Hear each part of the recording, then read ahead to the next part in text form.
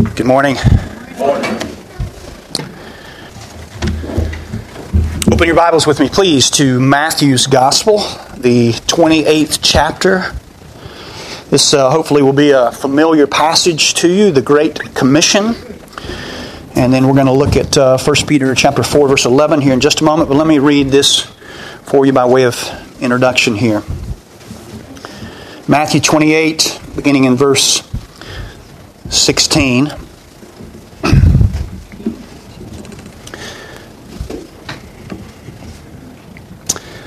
Now the 11 disciples went to Galilee to the mountain to which Jesus had directed them.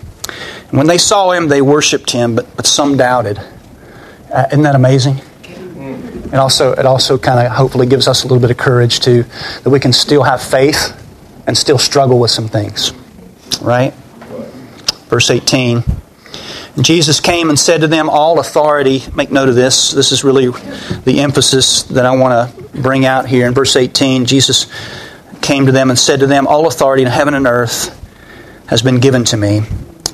Go therefore. You guys have been taught when you see a therefore, you need to look wherefore. So it's go therefore. Why? Because all authority in heaven and earth has been given to me, Jesus says. Go therefore to make disciples of all nations, baptizing them in the name of the Father and of the Son and the Holy Spirit, teaching them to observe all things that I have commanded you, and behold, I am with you always. What an encouragement to the end of the age.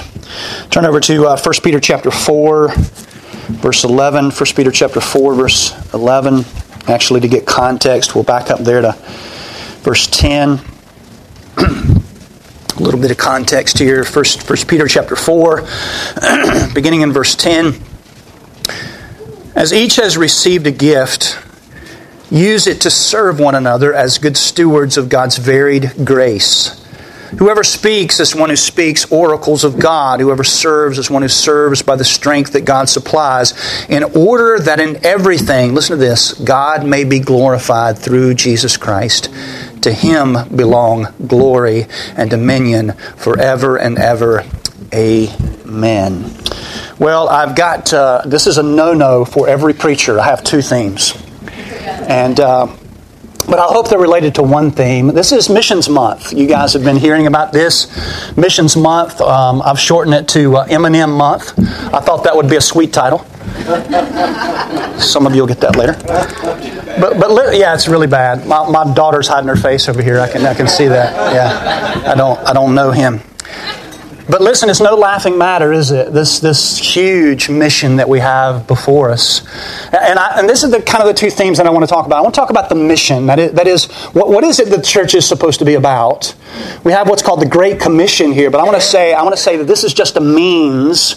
There in Matthew 28, that is the means by which we accomplish a larger mission, singular. Missions is what we do. The mission is what we're trying to accomplish, the goal of what we're trying to accomplish, and I'm going to talk to you about that. And the other theme that certainly relates to this idea of missions as well is the authority of Christ, the absolute sovereign authority of Christ. And so these two major themes are the blinding and enlightening glory of God and this awesome authority of Jesus Christ. These are the two themes that I hope to cover today. I hope you guys don't have anywhere to be. This is going to take a little while. I was talking to my wife about this. I feel so small. I was talking to some of the guys. I feel so small to talk about these large things, but isn't it so wonderful? We don't preach ourselves. We preach Christ, and we have this wonderful instruction from the Word of God. Well, in Matthew chapter 28, we have this Great Commission, and notice immediately who gives it. This is on the heels of what? This is on the heels of the resurrection of Jesus Christ. This is the risen Lord of the church. The authoritative Jesus is giving the mission or the missions for the church. The one who is the resurrection and the life, the giver of life and the master over death is commanding His church. This is what you're to be about. This is what you're to do. We call it the Great Commission. It's not an option to be considered. It is a command to be obeyed. That's Hudson Taylor. Another person said every Christian is either a missionary or an imposter. In other words, it's what we're to be about, right? It is the activity. And by the way, it's a corporate activity. Yes. Not just something that's to be participated by the elite, just those who are enthusiastic about it, right? It is to be practiced by the church, a corporate activity. Again, not just an activity of the committed few. It's given to what? The church, the apostles, those gathered at that day, a sort of a last instructions from their sovereign Lord. This is what you're to be about. This is the mission in order to accomplish, these are missions, if you will, in order to accomplish the mission. And so I want to pause here. I want to ask the Lord to bless our time in His Word. And then I just want to present these two great themes concerning missions. And I hope it makes sense by the grace of God. God, will you do this for us? Let me pray for us. Father, we're thankful for this opportunity. That really this month, God, if it be your will that you tarry and you decide not to come in your good sovereignty, Lord, will you help us this whole month? God, maybe even every day and every month of every year, God, to reconsider, if you will, God, the mission that you have sent your church on. This mission that we're to be about. Father, I need your help this morning. I need your help, God, to give clarity. And Lord, not only that, but Lord, for that word, the truth of your word to get inside of us. Not only to enlighten our understanding and enlighten our minds, but God, then God, to fix what is broken and wrong in us, and to challenge, Lord, the way in which we live and the way in which we think and the words that come out of our mouth. So, Lord, we might all, as believers, all who profess to know the Lord Jesus Christ, might be a part, God, might be a full participant in your mission. Thank you, Father, for our time in your word. I pray that you would help us, aid us in this effort, this supernatural event that you call preaching. I ask it in Christ's name. Amen. Well, let me ask you, by way of just kind of introducing this whole thing, why should we be interested in Southern Africa? Why be interested in a place like Zimbabwe, 13 million people there? Why be interested in South Africa? South Africa, this place that's just loaded with human trafficking and probably has one of the highest crime rates in the world. Why be interested in a place like that? Why be interested in a place like Italy, where 90-some% of the population claims to be Roman Catholic and has little or no interest in a biblical or a Christian message of a salvation by grace alone, through faith alone, in Christ alone, for the glory of God alone? Why be interested in a place like Czech Republic, where again, most of the population claims to be atheistic? It has a rich heritage of Christianity, and yet these ornate buildings and churches have now just become museums, and Christianity is sort of thought of like Santa Claus or the Easter Bunny. Why be interested in a place like that? Why be interested in a place like Spain? Again, sort of this post-Christian secular culture, this sort of European culture that has little or no interest in the salvation from sin, right? Why should you be personally concerned? Why give? Why support our missionaries there? Why pray? Why go, for that matter? Well, the convincing biblical answer is that the authoritative Christ has commanded us. Yes. And that these places around the world are an integral part of God's plan for redeeming and gathering an international group of believers called the church. Yes. Yeah. A people gathered from every tribe and tongue and nation. A people gathered and transformed by grace for the sole purpose of God's glory in Jesus Christ. Revelation chapter 5, verse 9 and 10. I want to talk to you about this mission for a moment before we get into the authority of Christ. I want to talk about this mission for a moment and this task of putting God on display in the world among the nations. I want to argue that the mission of the church, listen, is the glory of God. Yes. That is the mission, singular. That is the singular mission of the church. And so then missions, that is what we do, becomes the means by which this happens. I mean, think about it for a moment. I mean, how in the world are people going to glorify God? People that really want nothing to do with God at all. They're going to begin to glorify God when they're made to be what? Like Him. When they're made to be like Him. No one, look up here at me. No one, are you understand? Glorifies God like His Son, Jesus Christ. Yes. So that when we're conformed more and more to the image of our Son, then we have a greater capacity to glorify our God. Amen? Amen. Yeah.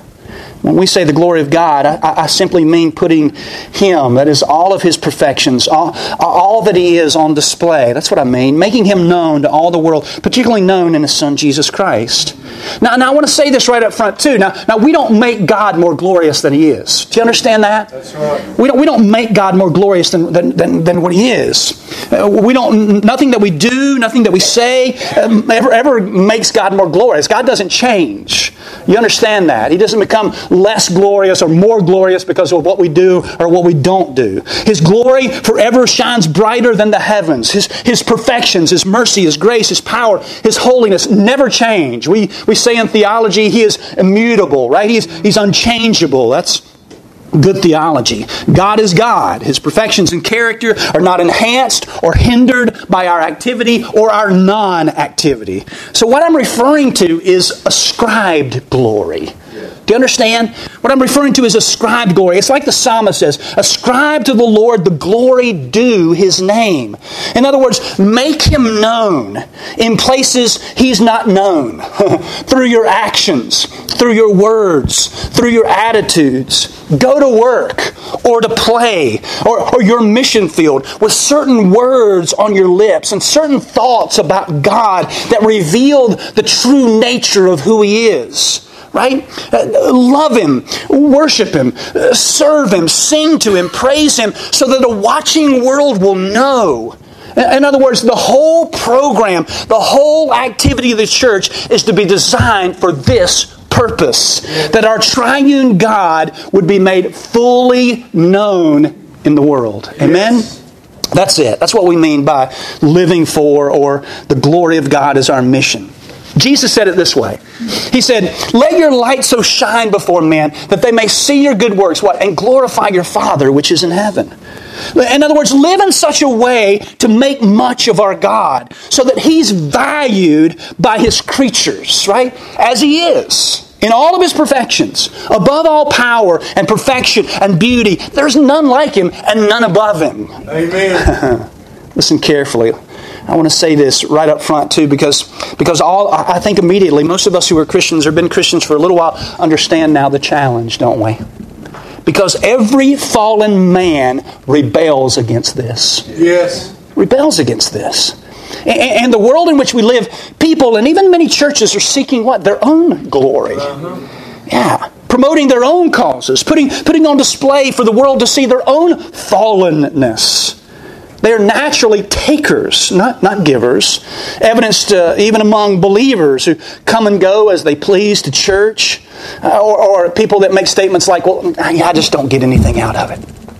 Well, did you ever think that maybe church isn't about you? That's right. Maybe it's about God and His glory. They'll stay at their church as long as it serves their felt needs. Most churches, listen, it's really hard to tell who or what people are living for. But take a quick look at what we spend the majority of our time doing, what we spend our money on, or our working to entertain ourselves, and you clearly see what people are living for. It's clear that man thinks his chief end is his own pleasure. The world thinks this is man's end, to discover himself, to fulfill himself, to pleasure himself, to promote himself, to fatten his ego with his own accomplishments, his trophies, his awards, his wealth, right? This is, I think, the very essence of man's deepest and most sinister problem. Do you understand? It is man's deepest and most sinister problem. He loves himself way too too much. I mean, isn't what Jesus said? I mean, our world says, seek for yourself, self-actualization, self-promotion. But what did Jesus say when He came? If any man would come after me, what? Let him deny himself. Jesus said the problem was self. Yes. Not the answer, but the problem, right? Missions exists because people on their own are not interested in the glory of God. That's right. They're not interested in making much of God or putting His beauty on display for the world to see and love.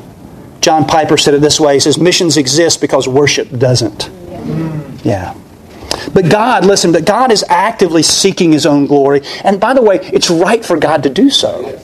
It's right for Him to do so. If we do that, what is sin? Because we're fallen creatures. But the perfect one, the perfect God, the Creator, the one who's not a creature, the one who created all things, it's perfectly right and good for God to seek His own glory. Yeah. Probably no text in the Bible reveals the passion of God for His own glory more clearly than what Brother Harry read just a few moments ago in Isaiah chapter 48, verses 9 through 11.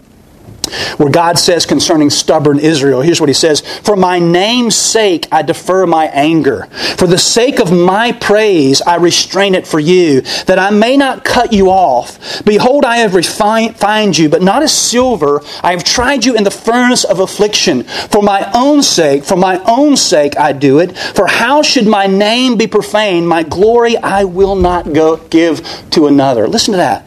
For my name's sake, for the sake of my praise, for my own sake, how should my name be profaned? My glory I will not give to another. I mean, this verse, I think, if He gives a right or a left cross, whichever hand you are, whichever your strong hand is, it really punches us straight in the face of our own ego and our own pride and our own desire to glorify ourselves. Here is God seeking His own glory. This is the centrality of God in the pursuit of His own glory. The most passionate heart for the glory of God is God. Yes. Yeah.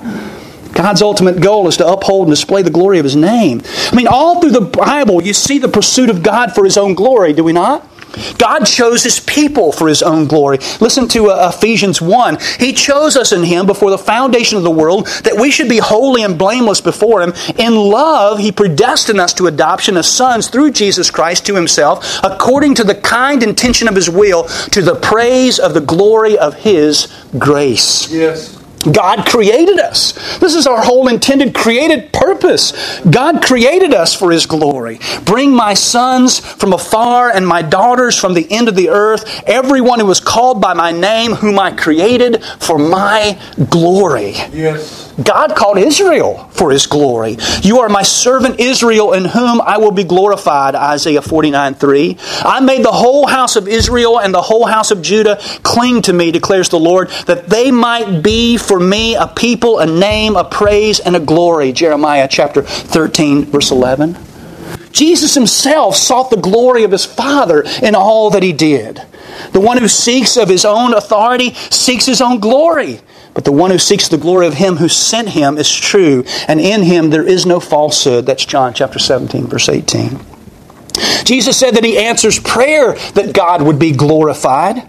John chapter 14, verse 13. Whatever you ask in my name, this I will do, that the Father may be glorified in the Son, He says. Jesus suffered and died for God's glory. Listen to this. This is John chapter 12. Now is my soul troubled, and what shall I say? Father, save me from this hour. But for this purpose I have come to this hour. Father, glorify your name. Then a voice came from heaven. I have glorified it, and I will glorify it again, He says. Father, the hour has come. Glorify your Son, that the Son may glorify you. John 17, John 13. There they are. God forgives our sins for His own sake. Did you know that? Yes. Yeah. He says, I am He who blots out your transgressions for my own sake, and I will not remember your sins. What a glorious passage that is. Isaiah 43, verse 25. Now, for your own name's sake, O Lord, pardon my guilt, for it is great. Psalm 25, verse 11. You know, also God instructs us to do everything for His glory. Listen to this. So whether you eat or drink or whatever you do, do all to the glory of God. 1 Corinthians 10:31. That's on our literature out there, isn't it? I hope you have that one memorized. God tells us to serve in a way that will glorify Him. This is the passage I read just a few moments ago in 1 Peter chapter 4. Whoever serves, let him do it as one who serves by the strength which God supplies, in order that in everything God may be glorified through Jesus Christ. To Him belong glory and dominion forever and ever. Amen. 1 Peter chapter 4, verse 11. Think about this too. All are under judgment for dishonoring God's glory. This is Romans chapter 1. They became fools and exchanged the glory of the immortal God for images. And then Romans 3:23, for all have sinned and fall short of the glory of God. By the way, I hope you know this too. Jesus is coming again for the glory of God. Yes. They will suffer the punishment of eternal destruction away from the presence of the Lord, from the glory of His might, when He comes on that day to be glorified in the saints and to be marveled at among all who have believed. 2 Thessalonians chapter 1, verse 9 and 10. I mean, even in God's wrath, even in wrath, God's aim is to make known the wealth of His glory. What if God, desiring to show His wrath and to make known His power, God has endured with much patience vessels of wrath prepared for destruction in order to make known the riches of His glory for vessels of mercy, which He prepared beforehand for glory. Romans chapter 9, verse 22 and following. God will glorify Himself. He will make Himself known. I like what Nina Gunter says. She says, if you take this mission out of the Bible, you are left with nothing but a front cover and a back cover. I mean, it's all through there, isn't it? The glory of God from the beginning to end. In the beginning, what? God created the heavens and the earth. All immediately, the first verse of the Bible, He puts Himself on display. There He is, the Creator. And we go all the way to the end, and there He is again, right? And everything in between. So that if you take that out, boy, there's just nothing left. And so I give you the mission, church. The mission is the glory of God. Our going, our preaching, our baptisms, our evangelism, our discipleship. These are a means to a greater end. And we talked about this in our evangelism class in Africa the last 2 weeks we were there. And that the end goal of evangelism is not the salvation of souls. Do you understand? You think that should be the end goal of evangelism. No, that is just the means to an end. Yeah. The end is the glory of God. The means by which you arrive there is evangelism. Yes. Yeah, highlighting the grace of God. Isn't that wonderful? Yeah. The church, I think, is in danger of losing its driving force in many, many places around the world. It's being driven by man-centered motives. If everything and everyone is by Him and for Him, then we must operate that way. Amen? Yeah. A way in which communicates to an observing world that everything is about Him. That's right. When we forget that, or in practice forsake that, then church and ministry and missions become about something, listen, in fatal and in sinful error, grave error. When we forsake the glory of God for something else, anything else, missions can become about anything we want it to. I mean, we can even feed the hungry and rescue children around the world from human trafficking and even train pastors with little or no thought about God at all. How tragic is that? Evangelism turns into something like social justice or political activism or something else. No grace alone, through faith alone, in Christ alone, for the glory of God alone. Right? Worship becomes an event for the people instead of an encounter with the living God. Preaching becomes man-centered nonsense instead of a life-altering meeting with Jesus Christ. Right. Church becomes about meeting felt needs instead of dealing with man's real and ultimate need of a Savior from sin. Church and missions become about relieving or dealing with pain. And the believer never learns to suffer well. Listen, I hope you realize this is the time of victory through suffering in the church. Yes. Listen, to suffer in such a way so that a watching world will see and hear of the power and the grace of our God as He uses these suffering people, these weak people, to accomplish His worldwide mission to make Himself known. Isn't that amazing? And by the way, He is going to be victorious in this mission. Yeah. He will be exalted. He will be glorified. And we'll get to that in just a moment. Yes. Yeah. Churches, instead of promoting Christ, they promote dead saints, or putting their names on pews, or stained glass Jesuses, or dedicating buildings to their past ancestors. We can't miss the point of all this, church.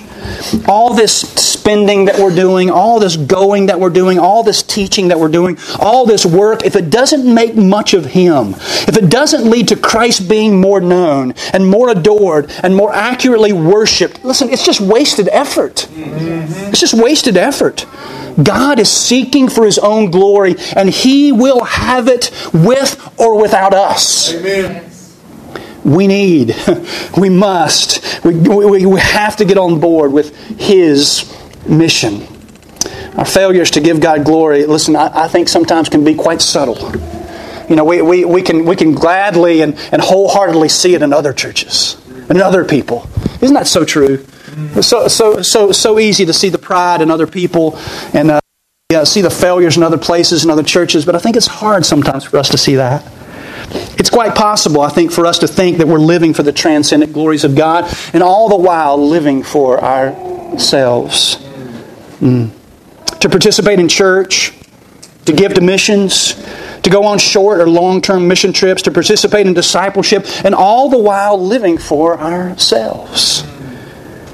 How about, I'll just give you a few examples. How about I know some of you have these bumper stickers, He is greater than I. Isn't that wonderful? Such a wonderful thing. I had to figure it out after a while. My wife had some of those, and I didn't even know what it was. He is greater than I. Some of you may not know what I'm talking about, but listen, if you're going to wear it, you better bear it. Amen. He is greater than I, and yet, your irritation every time someone pulls out in front of you reveals who you think is really the greatest. You see how subtle it is? How about the mom at home? She says she's representing the Lord Jesus Christ to her children, and yet she's constantly frustrated with her children. Not because they violated the laws of God, but because they violated her laws. How about the husband who whispers a prayer in the morning, whispers to God, prays for his wife and his family, and then speaks evil of his wife at work? How about the child who appears to be sweet and obedient, but has really just learned to become a more secretive sinner? How about the person who reads the Bible daily and yet daily gazes at pornography and then thinks that as long as his Bible time is greater than his screen time, God is glorified? Therefore, whether you eat or drink or whatever you do, do all to the glory of God. Listen, from the most mundane things of eating and drinking to the greatest things of worship and adoration and service to God, right? We're to make much of God. We're to glorify Him. And so why be a part of the work around the world? Because Christ commands it. And because it's a small part of the big plan of God to demonstrate His grace in Jesus Christ to a watching world. It's about His glory. Let me give you one quote here from or about James Calvert. When James Calvert went out as a missionary to the cannibals of Fiji Islands, the ship captain tried to turn him back, saying, "You will lose your life and the lives of those with you if you go among such savages." To which Calvert replied, "We died before we came here." Yes. Listen, it's not about our living, it's not about our dying, it's about the glory of God. So that's the first thing I want to share. What's the mission? The glory of God. Missions then becomes the things that we do. I want to take you back to Matthew chapter 28. So, Matthew chapter 28. And I want to spend the rest of our time talking about the absolute authority of Jesus Christ. The absolute authority of Jesus Christ. Let me read it again. Verse 18. And Jesus came and said to them, "All authority in heaven and on earth has been given to me." Listen, I want you, as we think about this, I want you to be filled with a well-grounded amazement at the absolute authority and sovereignty of Jesus Christ over the world and over His unstoppable mission to gather His sheep from all the unreached people groups of the world. Yeah. And second, here's kind of a second thing that I want to accomplish in this section, that many of you would hear the voice of God calling you irresistibly to go, to leave your home, to go to a place of greater need for the everlasting good of lost people and for the glory and the fame of our God. And listen, you may be thinking, I'm not talking to you. I am talking to you. I'm talking to all of you here. I'm talking to those of you who are in your 20s. You know, you're just getting started with life. You're married or single or whatever the case may be. You're finishing up your college career and beginning your college season and beginning your career, whatever the case may be.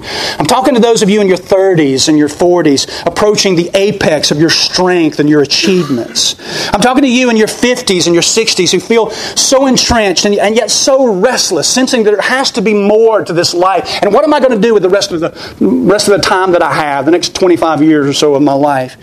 And yes, I'm even talking to those of you in your 70s. I won't point you out. You know who you are. Yeah, those of you in your 70s. Those of you in your 70s who have been lied to all your life by the American establishment about what the final chapter of your life is supposed to look like. Listen, Pastor Eric and Pastor Jonathan and myself are here by God's grace. Yes. We're here by God's grace to minister to this church and to preach and teach and disciple and prepare you for your ministry. We're here to equip you for your work, your mission in the world. And we're here so that some of you, some of the least expected of you, will hear the voice of God calling you to leave your homes, to sell all that you have, and go to a place of greater need for the eternal good of lost sinners and for the glory and the fame of our God in Jesus Christ. Yes. So let me read again this massive statement from Jesus about His sovereign rule over this world and over His mission there in Matthew chapter 28. One more time, here it is. And Jesus came and He said to them, all authority in heaven and earth has been given to me. Jesus came and He said to them those words.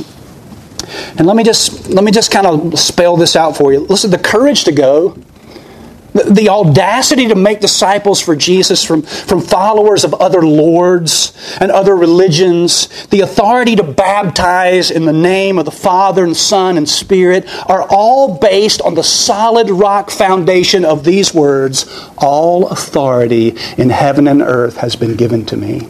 Amen. Do you understand? Yes. Yeah, you get that. That's where it starts. Christ, His authority, now gives us this freedom, this ability, this joy to go and be successful in the mission. I want to quickly just make three statements. Maybe quickly is not a good word. I want to quickly make three statements about Christ's authority and then some applications or implications there at the end. Number one, Jesus has the authority to command His church. And here's this is, don't you hate subpoints, but here it is. Jesus has the authority to command His church and such great authority that His church would succeed in the mission. Do you understand? The kind of authority to secure the success of His church in the mission. I love talking to the guys in Africa, and this idea of authority comes up a lot in Africa with the guys, especially as they go into new places, because a lot of times they'll go to a place and people will ask them, well, by what authority are you here? By what authority are you saying that I'm a sinner and I need a Savior? Or by what authority? And what they mean by that is, what prophet has sent you? Or you're a man like I am. What gives you the authority to speak like this to us? It's an important issue in those places. It used to be an issue here, I think. before postmodern philosophies and that all truth is relative, and then the idea that there is no truth, there is no universal truth.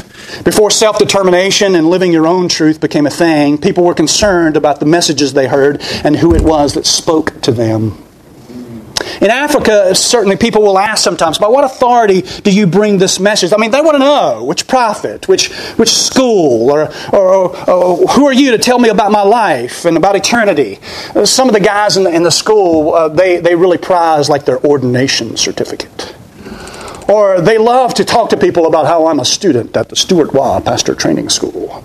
Because they feel like that gives them some authority, if you will, when they go into these areas. I'm trying to teach them, listen, you only need one authority. That's right. That's Jesus Christ. Yes. Jesus Christ. He has the authority to command His church. I was speaking to some of the guys, and they talk about this prophet or that prophet. They have this group called the apostles, they call them. I think it's supposed to be apostles, but this is a group that wear white, and they meet out in the bush, and it's a cult. They don't use the Bible, although they may reference it sometimes. But they have a particular prophet, and the prophet leads the group, and so they come. They don't need a Bible because they have the prophet. And I told them, when you talk to these people, listen, tell them, you know a prophet greater than their prophet.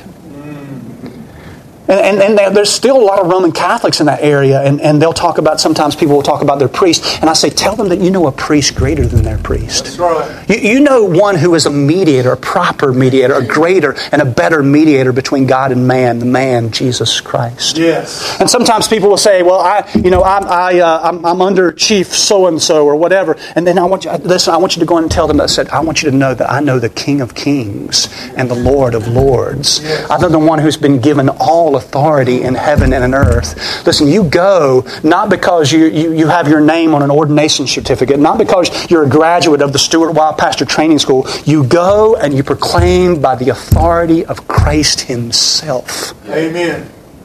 Think about it. Yes. Meditate on it. Chew on it. Yeah. He has authority to command. And it's also important, it's also true for us to get our minds around this. His authority goes with us. Look at that last verse. I am with you always to the end of the age. The one who spoke, the one who has all authority in heaven and earth, goes with us to the end of the age. We can speak, and we can confront others in their sin. We can proclaim the gospel, and we can witness for the Lord, and we can make disciples and baptize and teach with the authority of Christ because He has commanded us to do so. And promises His powerful and authoritative presence with us to the end of the age. He didn't say, hey, I'm going to be with you for a little while. No, I'm going to be with you, what? To the end of the age. In other words, till I come again. Yes. Let me just kind of throw this out here to you by way of thinking about this. Does this change the way you think about your life? Does this change the way you think about your job and what you do there? Does this change the way you think about your family? Does it change the way you eat or way you drink or the way you sleep or the way you play, the way you speak to people, the things you watch or don't watch, the things you listen to or don't listen to? It should. Mm-hmm. It should. Matthew chapter 28, verse 18, Jesus said, all authority in heaven and earth has been given to me. That word authority is the Greek word exousia. Exousia, translated here authority, but it's a statement of His absolute rule. Yes. His absolute rule of His sovereign kingship over heaven and earth. And I don't want to give you the impression here from this or anywhere else that the Son of God, the second person of the triune God, at some point did not have the authority of God. Do you understand? But in His humanity, in His humiliation, in His incarnation, He humbled Himself. In that mystery of His self-limitation, the Father gave all rule to the Son. Matthew chapter 11, verse 27. All things have been handed over to me by my Father, and no one knows the Son except the Father, and no one knows the Father except the Son, and anyone whom the Son chooses to reveal Him. John chapter 3, verse 35. The Father loves the Son and has given all things into His hands. John chapter 13, verse 3. Jesus, knowing that the Father had given all things into His hands and that He had come from God and was going back to God, knelt down and washed His apostles' feet. Ephesians 1, 20 and 21. God raised him from the dead and seated him at the right hand of in the heavenly places, far above all rule and authority and power and dominion, and above every name that is named, not only in this age, but also in the one to come. Yes. John chapter 17, verse 2. Father, the hour has come. Glorify your Son, that the Son may glorify you, since you have given him authority over all flesh to give eternal life to all whom you have given him. Think about that. I mean, what a picture of absolute authority in the great enterprise of world missions. Yes. The Father knows his sheep, and they are his. Yes. He gives them to the Son. And the Son gives life, the Father gives life-giving authority to the Son, and the Son gives life to all that the Father gives him. Yes. To which we then need to clarify, did he not always have this authority even in eternity past? Listen to John chapter 1. In the beginning was the Word, and the Word was with God, and the Word was God. He was in the beginning with God. All things were made through Him, and without Him was not anything made that was made. In Him was life, and the life was the light of men. Jesus was, and has always been, and always will be God. Amen. He did not become authoritative at His incarnation or His exaltation. But after His death and His resurrection, when He had conquered death and sin, and He now sits exalted at the right hand of God the Father, all rule has been entrusted to Him. That's right. Think about it. So yes, the Son of God always had total authority, even in heaven and in earth. But when He had done the great work of redemption once and for all, God exalted Him as the God-man, Yes. the Redeemer, the risen one at His right hand. And now, as never before, put the rule of the universe and the mission of the church into the hands of a man, the Son of Man and the Son of God, Jesus, the God-man. Do you understand? That makes sense? So there it is. Jesus' authority. Now we need to keep going a little bit. A second kind of thought there. Jesus had what kind of authority? How much authority? How much was the extent of His authority? Jesus has what? All authority. That's right. This authority, listen, is not the authorization of Jesus to potentially rule, as some people would say. He has the potential to rule. But the authorization of Jesus to actually rule. Remember John 17:2. You have given Him authority over all flesh to give eternal life to all whom you have given Him. He is authorized to act. Isn't that amazing? Not simply to enjoy the right to act. The authority of Jesus in heaven and earth is His authorized rule in heaven and on earth. Mm-hmm. What the Father has authority to do, the Son has authority to do. That's right. Jesus has authority to do. Because Jesus said in John chapter 3, verse 35, the Father loves the Son and has given all things into His hands. So where we have statements in the Bible that God has the right to do something, we know Jesus has the right to do something. Yes. Right? So how extensive is that authority and rule? All authority in heaven and earth has been given to me. Let that ring in your ears, that word all. Just let it ring there. Let it stay there for a moment. Think about it. Digest it. And then let's celebrate it. Amen? Yes. All authority. He has authority to create. We're just going to meditate on this for a little while. All things were created through Him, and without Him was not anything made that was made. John 1:3. Jesus Christ, along with Father and Spirit, made the heavens and the earth. Think about it. Ponder it for a moment. How much authority does that take? It takes all authority. Secondly, we see His authority in His sovereignty over Satan and all his demons. You remember when He walked the earth? What is this, they said? A new teaching with authority. He commands, and even the unclean spirits, they obey Him. Yes, they do. They did then, they do now. And Satan cannot touch the children of God without His permission. Yeah. Amen? Right. Everything Satan did to Job. You remember that? You remember that wonderful encounter with Job and Satan and God and all that? All that Satan did to Job was by permission from God.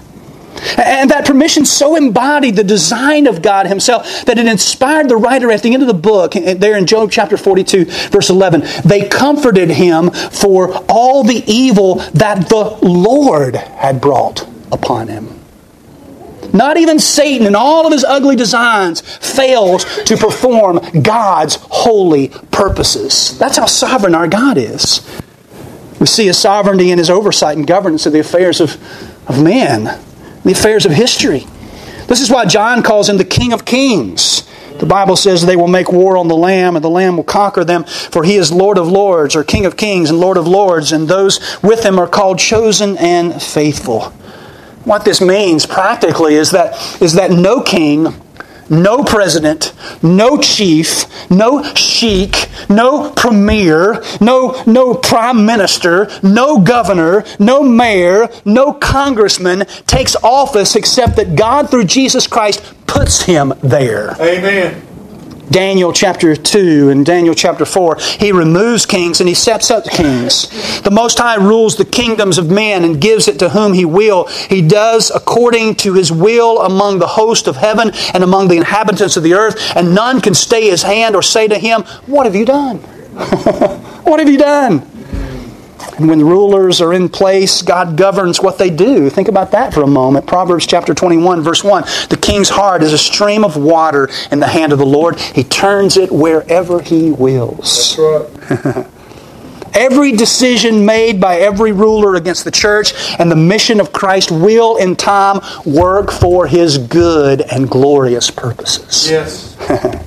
We see His authority over all disease and sickness. I mean, when He walked the earth, you remember that? When Christ walked the earth, He was able to heal with a word. He was able to speak and heal. When Moses objected that he was slow of speech and tongue, God said to him, "Who has made man's mouth?" Who has made man's mouth? Or who makes him mute or deaf or seeing or blind? Is it not I, the Lord? Jesus, listen, has lost none of His power to heal between this day and the first century. When He went about doing good and healing all who were oppressed by the devil, for God was with Him. Acts chapter 10, verse 38. Neither Satan, nor viruses, nor bacteria, nor broken chromosomes are sovereign in this world. Jesus is. No disease will stop His mission. And I've said this to you so many times before. God is the God of microorganisms. Amen? Yes. Isn't that wonderful? They answer to Him. We see His sovereign authority over the sinful acts of men. You got to get this, guys. If we're going to be involved in missions, you got to get this. God has sovereign authority. Jesus has sovereign authority over the sinful acts of men. Oh, how crucial this is for world missions. I mean, right at the center of the Christian gospel, the message Jesus commands us to take to all the peoples of the world is the sovereignty of Christ, the sovereignty of God over sin. Over sin. The God-ordained, God-planned, God-governed murder of the Son of God. Think about it. Acts chapter 4, verse 27 and 28, I think are two of the most important verses of the Bible to encourage missionaries. That when the worst evil is thrown against the people of God, God means for it to serve His saving plan. Here it is.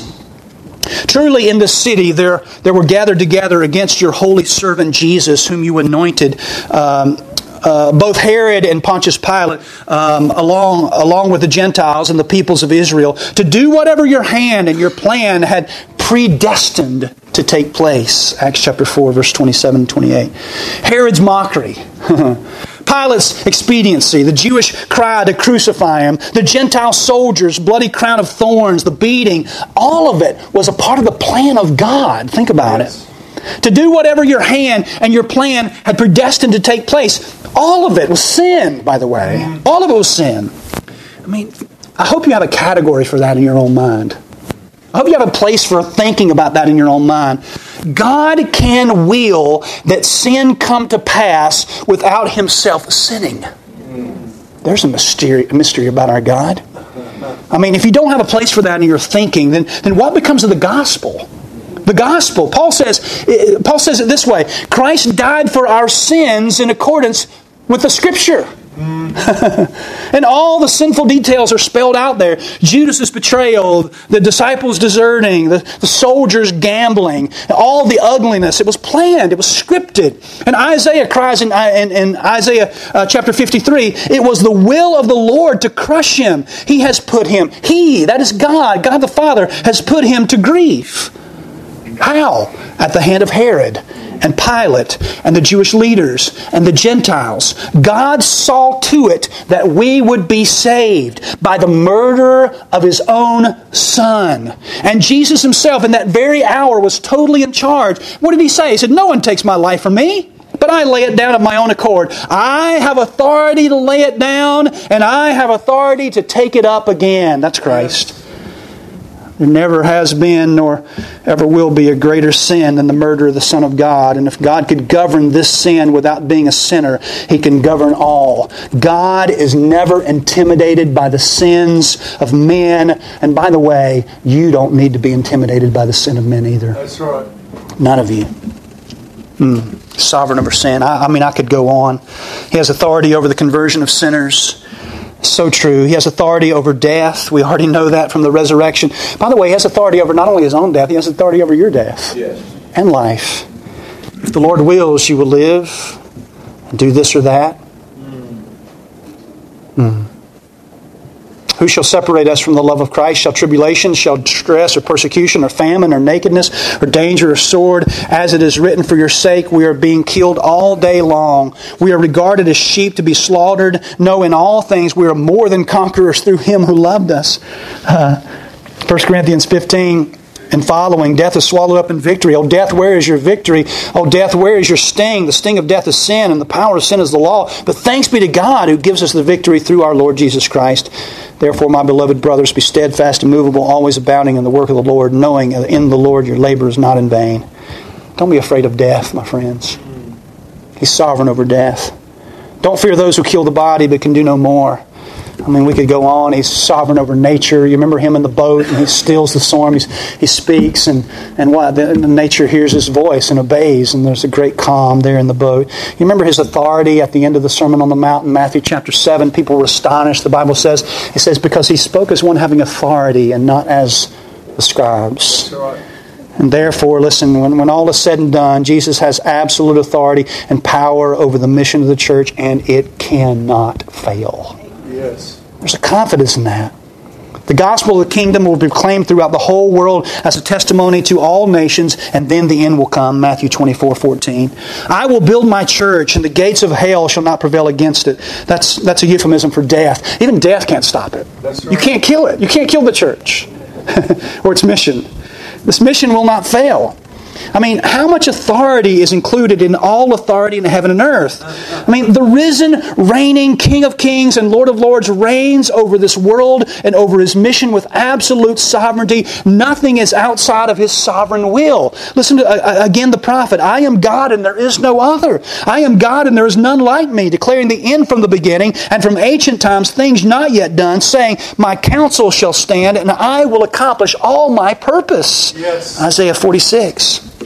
Oh, that we might stand amazed, full of faith, and unshakable boldness at the authority of Jesus Christ over the world, and at His unstoppable mission, right, that He sent us on, sending us on. Oh, that we would stop being afraid of the faces of men and be bold servants of the one who has all authority.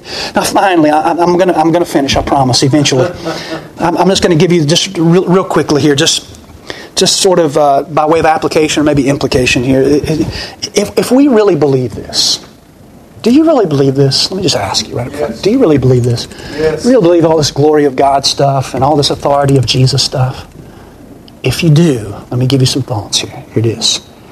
If we really believe this, it will embolden our prayer for God in Christ to do what only He can do. Send workers and save sinners. Something only He can do. Paul says in Romans chapter 10 verse 1, it is my heart's desire and prayer to God that they might be saved. Sometimes people will say, well, why pray if Christ is sovereign? Well, let me ask the other way around. Why pray if Christ is not sovereign? Everybody, when we pray for lost people, everybody becomes a Calvinist. That's right. Everybody does. We don't pray. What do we pray? We pray, God save them. Yes. Why? Because we know even if you're a full-fledged Arminian today, listen, you still pray because you still understand God's the one who saves people. That's right. Yeah. When I pray for people that I love most who are lost, and when I pray for the nations of the world, and when I pray for the Jewish nation or whoever, I don't ask God to make ineffectual suggestions to them. And you don't either. No, what do we say? God saved them.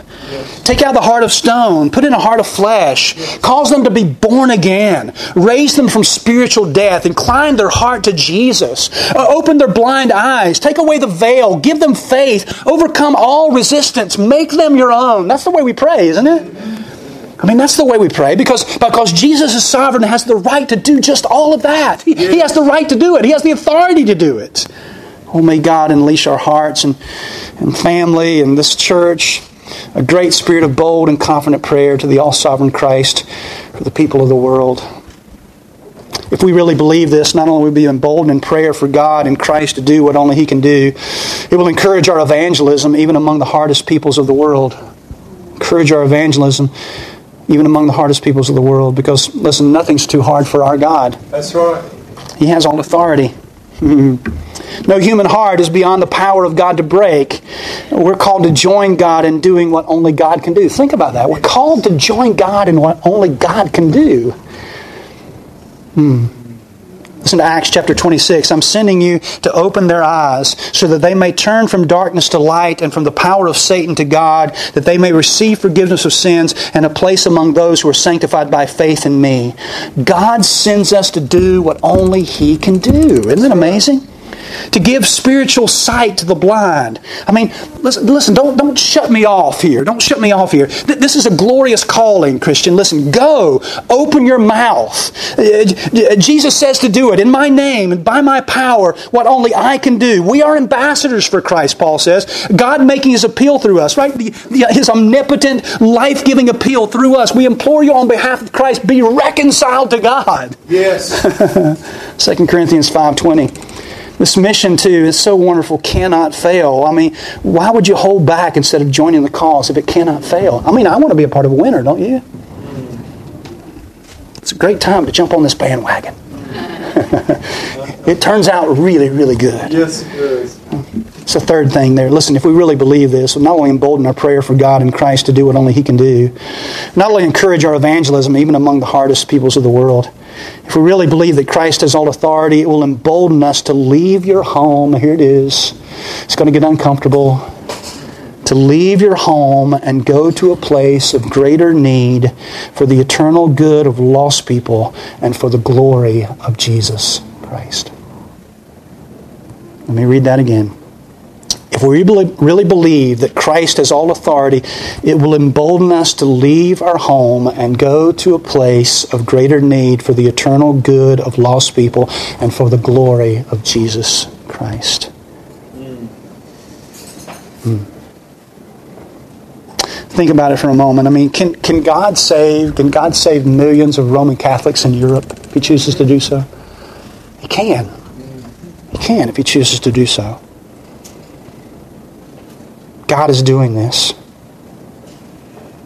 I'm praying for you, by the way. I'm praying for you that God would make some of you very, very uncomfortable. Because I think some of you do need to go. You might be thinking, well, there's a great need here in Asheboro. I don't think there's no need for a dichotomy here. There's great need all around the world, right? That's right. Probably not all of you are going to go. But some of you will, and I think God's already working in some hearts to send some of you, to sell all that you have and to go. We have a need right now in Zimbabwe. We need a missionary there.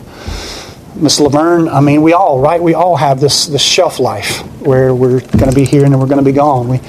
We need a couple there. We need a family there that's going to continue the work. I have a very short shelf life, and Pastor Eric and Jonathan, I don't know why you think it's just your pastor's responsibility to go and do these things. Some of you need to go. Some of you should go. Some of you are being led to go. I'm praying for you. And I hope that you're praying for me. Our ministry is not done until we breathe our last. A couple of quotes and then I'm finished, I promise. This is a quote, I think, from William Booth.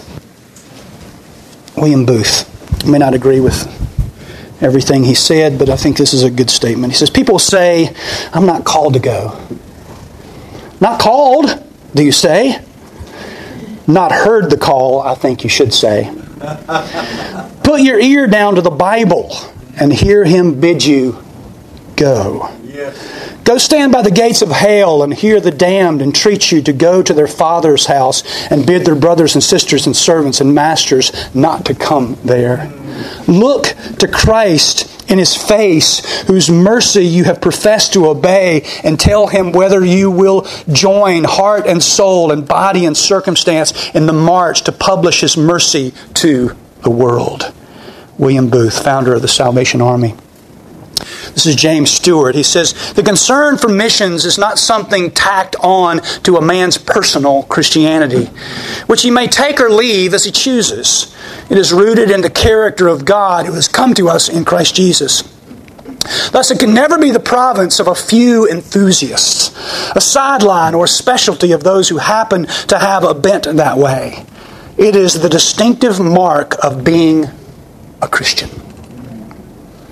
And finally, Mike Statura, I'm not sure if I know Mike, but he says, the mark of a great church is not its seating capacity, but its sending capacity. Yes.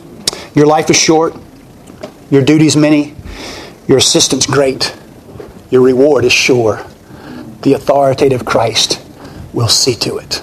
Amen. Father, thank you for this encouraging words, these challenging words, Father, to go and to make disciples, Lord, to be about, Lord, whether we're here in Asheboro or whether we're halfway around the world in a foreign country somewhere, Lord, help us to be about your work, to be, God, on mission for you, to go, Lord, not only to feed people and to teach people and disciple and baptize and those kind of things, but to go, Lord, with certain thoughts in our minds and certain words on our lips and certain attitudes that reflect, God, who you really are. And help us to remember in all this going that we go with the absolute sovereign authority of Christ. Thank you for being so good to us, and thank you for clarifying, Lord, what it is that we're to be about in your world for your glory. In Christ's name I pray. Amen. I don't remember the year, but Eric Little had won the gold medal for Scotland. And he packed it all up and went to the mission field. Some people asked him why, and he said, because it's complete surrender. As World War II broke out, he put his family on a ship headed to Canada. And some asked, why weren't you on the ship? And he said, because it's complete surrender. As he was arrested and placed in a prisoner of war camp, there ended up with a tumor. And his nurse happened to be a young lady that he had led to the Lord in the early years back in England. And she realized that he was dying, and she ran in. He grabbed her hand and said, it's complete surrender. Yes. It is for all of us, right? Amen. Right? Whether it be our wallets or our feet, it's complete surrender to the authority of our Lord. Father, we just rejoice in the truth of your word. And Father, what a mighty God we serve. And Father, to recognize the authority of our Lord. And none of us would disagree with that. And it's easy to say we do, but reality is, do we live like that under the authority of Christ and view our life as going? Have we just sort of pigeonholed those to be just ministry people can do that? Or are we all surrendered, knowing that we go in the power of our Lord? So, Father, I pray that you'd raise up in our midst people that will go. That's the next step for us. And, Father, we don't use it as something to check off, but, Father, that's it. That husband and wife or teenager or whoever would dedicate their lives, I'll go. I'll go. We'll give you all the praise, all that you do. In Christ's name we pray. Amen.